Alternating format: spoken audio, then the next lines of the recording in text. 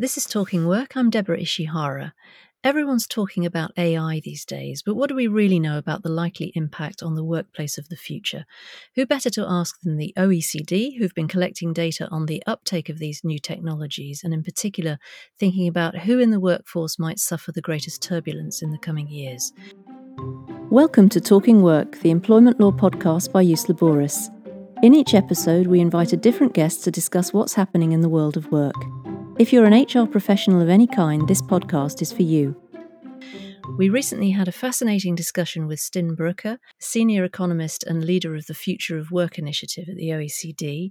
My colleague Susanna Gevorgian asked Stijn where all this is going and what kind of action employers should take in response. Playing the interview for you now.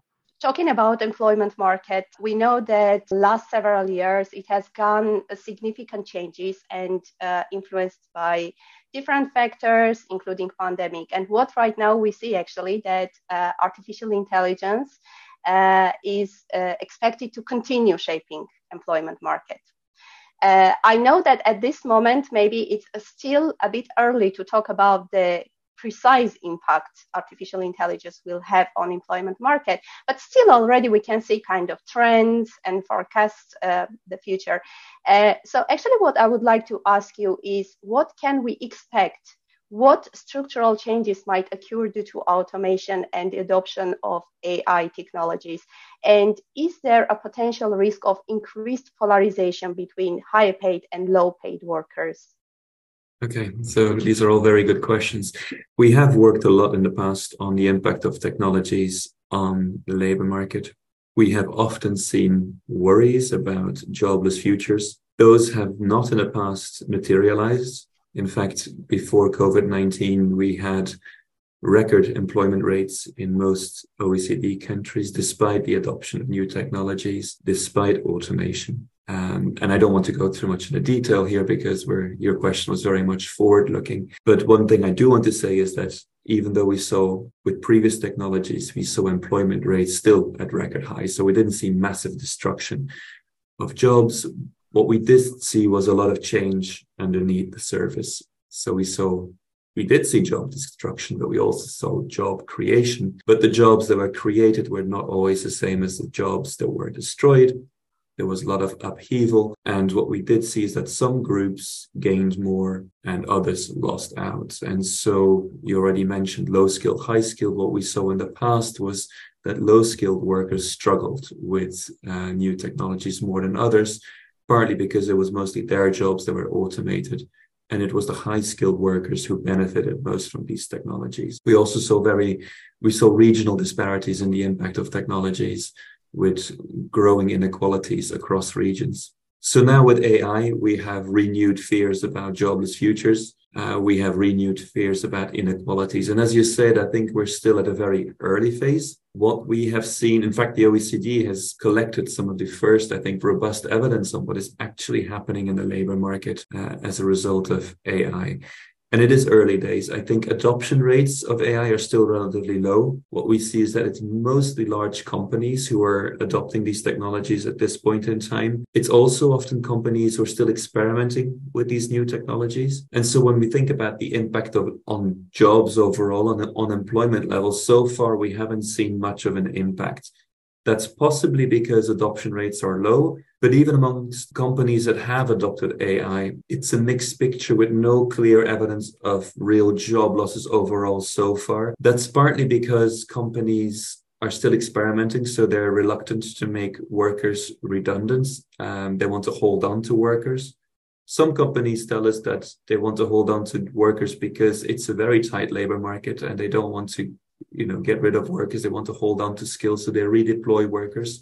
Others tell us that it's a gradual process, so it's they're not making workers redundant, but they don't hire anymore either. So they grow without hiring new workers. They do more with less, and if they let workers go, it's more through a kind of indirect process of attrition. So people who retire, people who quit voluntarily. And that's consistent to some extent with what we've seen in the past. So when we looked at occupations that were at high risk of automation, very few of those occupations actually reduced employment levels.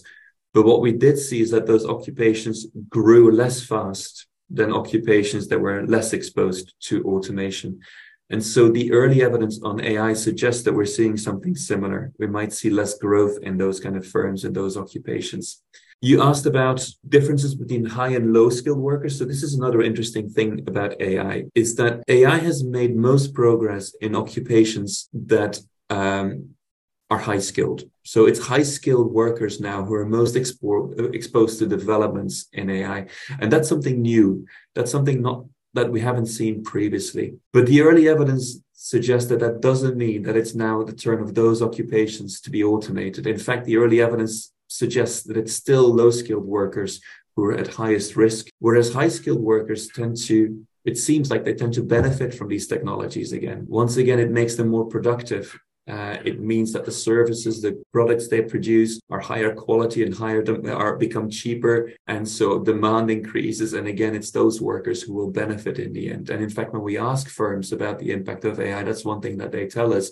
It's the demand for high skilled workers will increase. And we also see that not just in terms of demand for their jobs and demand for these workers, but also in terms of the quality of their jobs. We did a survey in the manufacturing and finance sectors of seven OECD countries. And generally, workers tend to be quite positive about the impact of AI on their working conditions and on their performance. But high-skilled workers tend to be more positive than low-skilled workers. So again, going back to your question, I think AI risks increasing inequalities between high-skilled and low-skilled workers. The final thing I should say about AI is that I think AI is slightly different from previous technologies. And while I don't want to be alarmist, I do think there's some cause for concern in the sense that AI will affect far more jobs than previous technologies have. It's a general purpose technology.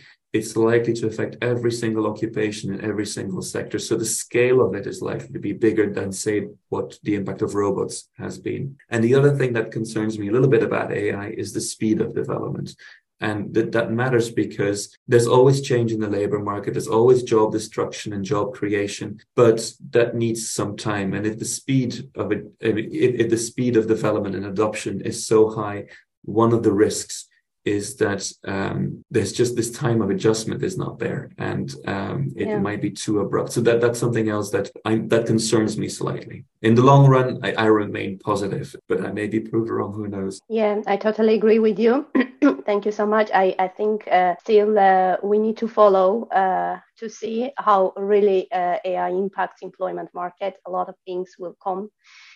Because you are totally right, the adoption level is quite low. But another aspect I would like us to touch a bit is the social justice. So what do you think, how might these changes impact social justice in the workplace? And I know that last several decades, business actually effort to related to diversity, equity, and inclusion. And what do you think, actually, talking about the risk, do we have risks that organizations afford may be suffering because of these structural changes? So, going back to the point about inequalities, is that I see a big risk of rising inequalities between low and high skilled workers. I see some risks for older workers, some risks also for younger workers. I think also gender. Gender is an interesting one. I think on gender, I sit on the fence. I'm not sure. I think so. Women tend to be less likely to be in occupations that are at very high risk of automation. On the other hand, women are less well placed to take advantage of some of the new jobs that are emerging, which are often very technical jobs, jobs where you need STEM skills. And we know that women are less represented in these kind of degrees and courses. So it's a mixed picture, I think, on gender. In fact, when we ask employers, they also don't think that gender is a big risk group. They also don't think, for instance, that ethnicity or race is a big kind of concern. What they tell us, it's younger, older workers and low-skilled workers. But there's also some groups that will benefit. For example, they tell us that people with disabilities are a group that Yes. are likely to benefit from AI technologies, because there are lots of AI technologies that help people overcome some of the barriers that they face in the labor market. Now, this is my biggest concern going forward, is these continued rising inequalities. But there are some things that we can do about it, and there's some things that companies can do about it. So from our research, we know that skills are very important. So upskilling, training programs remain very important. In fact, when we ask workers about the impact of AI on their jobs, the workers who said they've received training to work with AI are the workers who are most positive about the impact of AI on their jobs. Now, of course, that doesn't mean any causality. It could just mean that the workers who are trained are the workers that employers thought would benefit anyway. But it's still a very stark picture. So I think from a company perspective, but also from a social and kind of government perspective, I think continuing to invest in skills is really important to make sure that people can take advantage of these new technologies. Often, the kind of training that is required to work with AI technologies is not very advanced training. We're not talking about AI technical skills in most cases. We're not talking about skills that are needed to develop or maintain these technologies. Very often what we're talking about is just very short training programs, because many of these tools are very intuitive to use. If you have some basic digital skills, you can often interact with the tools, and that's often what's required.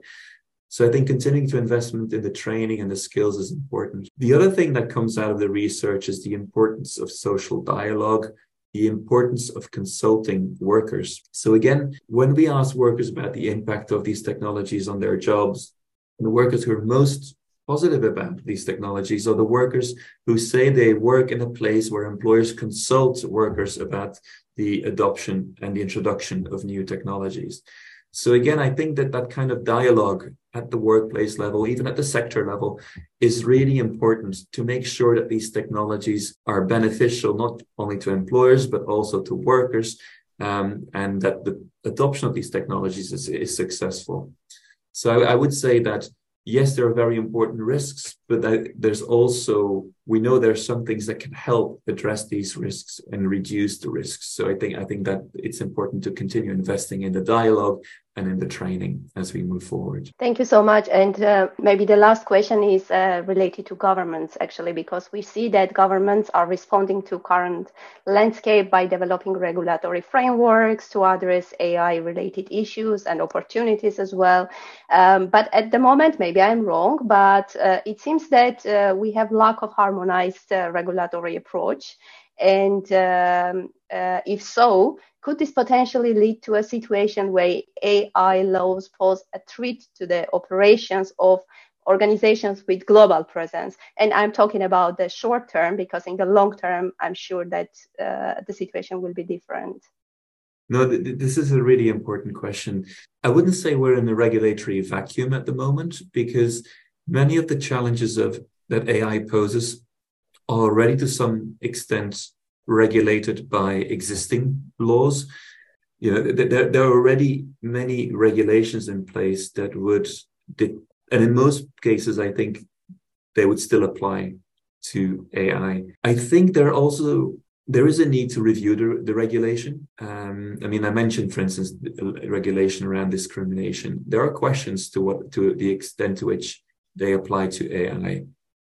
Things around algorithmic management also. There is some regulation, but again, where does accountability lie, responsibility lie? So I think there is a need to review the regulation. And also, in some cases, I think governments or kind of, European Union, for example, are developing new regulation that's specific to AI. So I think in some cases, some countries are identifying a need for new regulation. I think that's important to plug these regulatory gaps, to address them, because for firms, it creates the lack of clear regulation, creates uncertainty, and it creates an atmosphere where firms are not certain about whether or not they can adopt and use certain technologies. And that uncertainty affects adoption. So creating a regulatory environment that's clear is really important to encourage the development of these technologies and to encourage the adoption of these technologies. Just to give a very brief example, is the use of AI in recruitment. It is not clear to what extent the developer or the employer would be held accountable in case there's a case of discrimination. at this point in time. And so clarifying this is really important, because otherwise companies will be reluctant to adopt these technologies. And these are technologies that, okay, there are some risks, but they can also really help improve recruitment if it's done in the right way. So that's why regulation is really important. But then your question was about harmonization. And I think that that's a really tricky one, because we know that there are developments at the EU. We know that there's some, there's talk about regulation, or at least some soft law in the US. And we know that China has introduced regulation. And there really is a risk of fragmentation, and there's a risk also, there might be a risk of a race to the bottom in the sense of standards. And so this international cooperation in terms of regulation, but also in terms of setting principles is really important. I think the OECD has played already an important role in this. In 2019, we published the OECD AI principles. It's been adopted by all OECD countries, but also by some non-OECD countries. It also formed the basis for the G20 AI principles. I think these principles are very important for guiding the development of AI, for guiding the adoption and use of AI. In some cases, they might not be sufficient to avoid all risks. In some cases, some people might argue that there's a need for additional regulation. But again, I think organizations like the OECD can play an important role. On the other hand, we have seen this also in the past with regulation like the GDPR in Europe. That is often a standard setter, which then, is followed by other regions in the world. And we might see this develop in the case of AI as well. It might take time, but you're right. I think this is a big challenge going forward, and it's one that the OECD is aware of, that we will think about it, certainly about how we address it and how we can help avoid this kind of fragmentation. Because again, the fragmentation will harm development, will harm adoption, and that's a situation I think we want to avoid. Many thanks to Stijn for his insights, which I found not only interesting but also very practical, with some key takeaways for employers, such as to upskill your workers regularly and, of course, to keep communicating with them about changes. Always a good tip there. We've just released our latest research on AI, consisting of an economic analysis and some thoughts from our lawyers on the possible impact of AI on their different areas of expertise. There's a link to all of this in the notes to this episode. We'll continue to focus on this subject very regularly, by the way, as it's changing all the time, so do keep looking at our website, usetheborist.com. You can also find my details in the notes, and you're always welcome to contact me for any advice you'd like on employment law, and I'll put you in touch with lawyers in our alliance in the countries you need. Thanks for listening, and join us again. That's it for this episode of Talking Work, but we'll be back very soon with more insights from our guests from around the world. If you've enjoyed this episode, don't forget to subscribe to the podcast. You can also visit usetheborist.com to access all our content, resources and tools.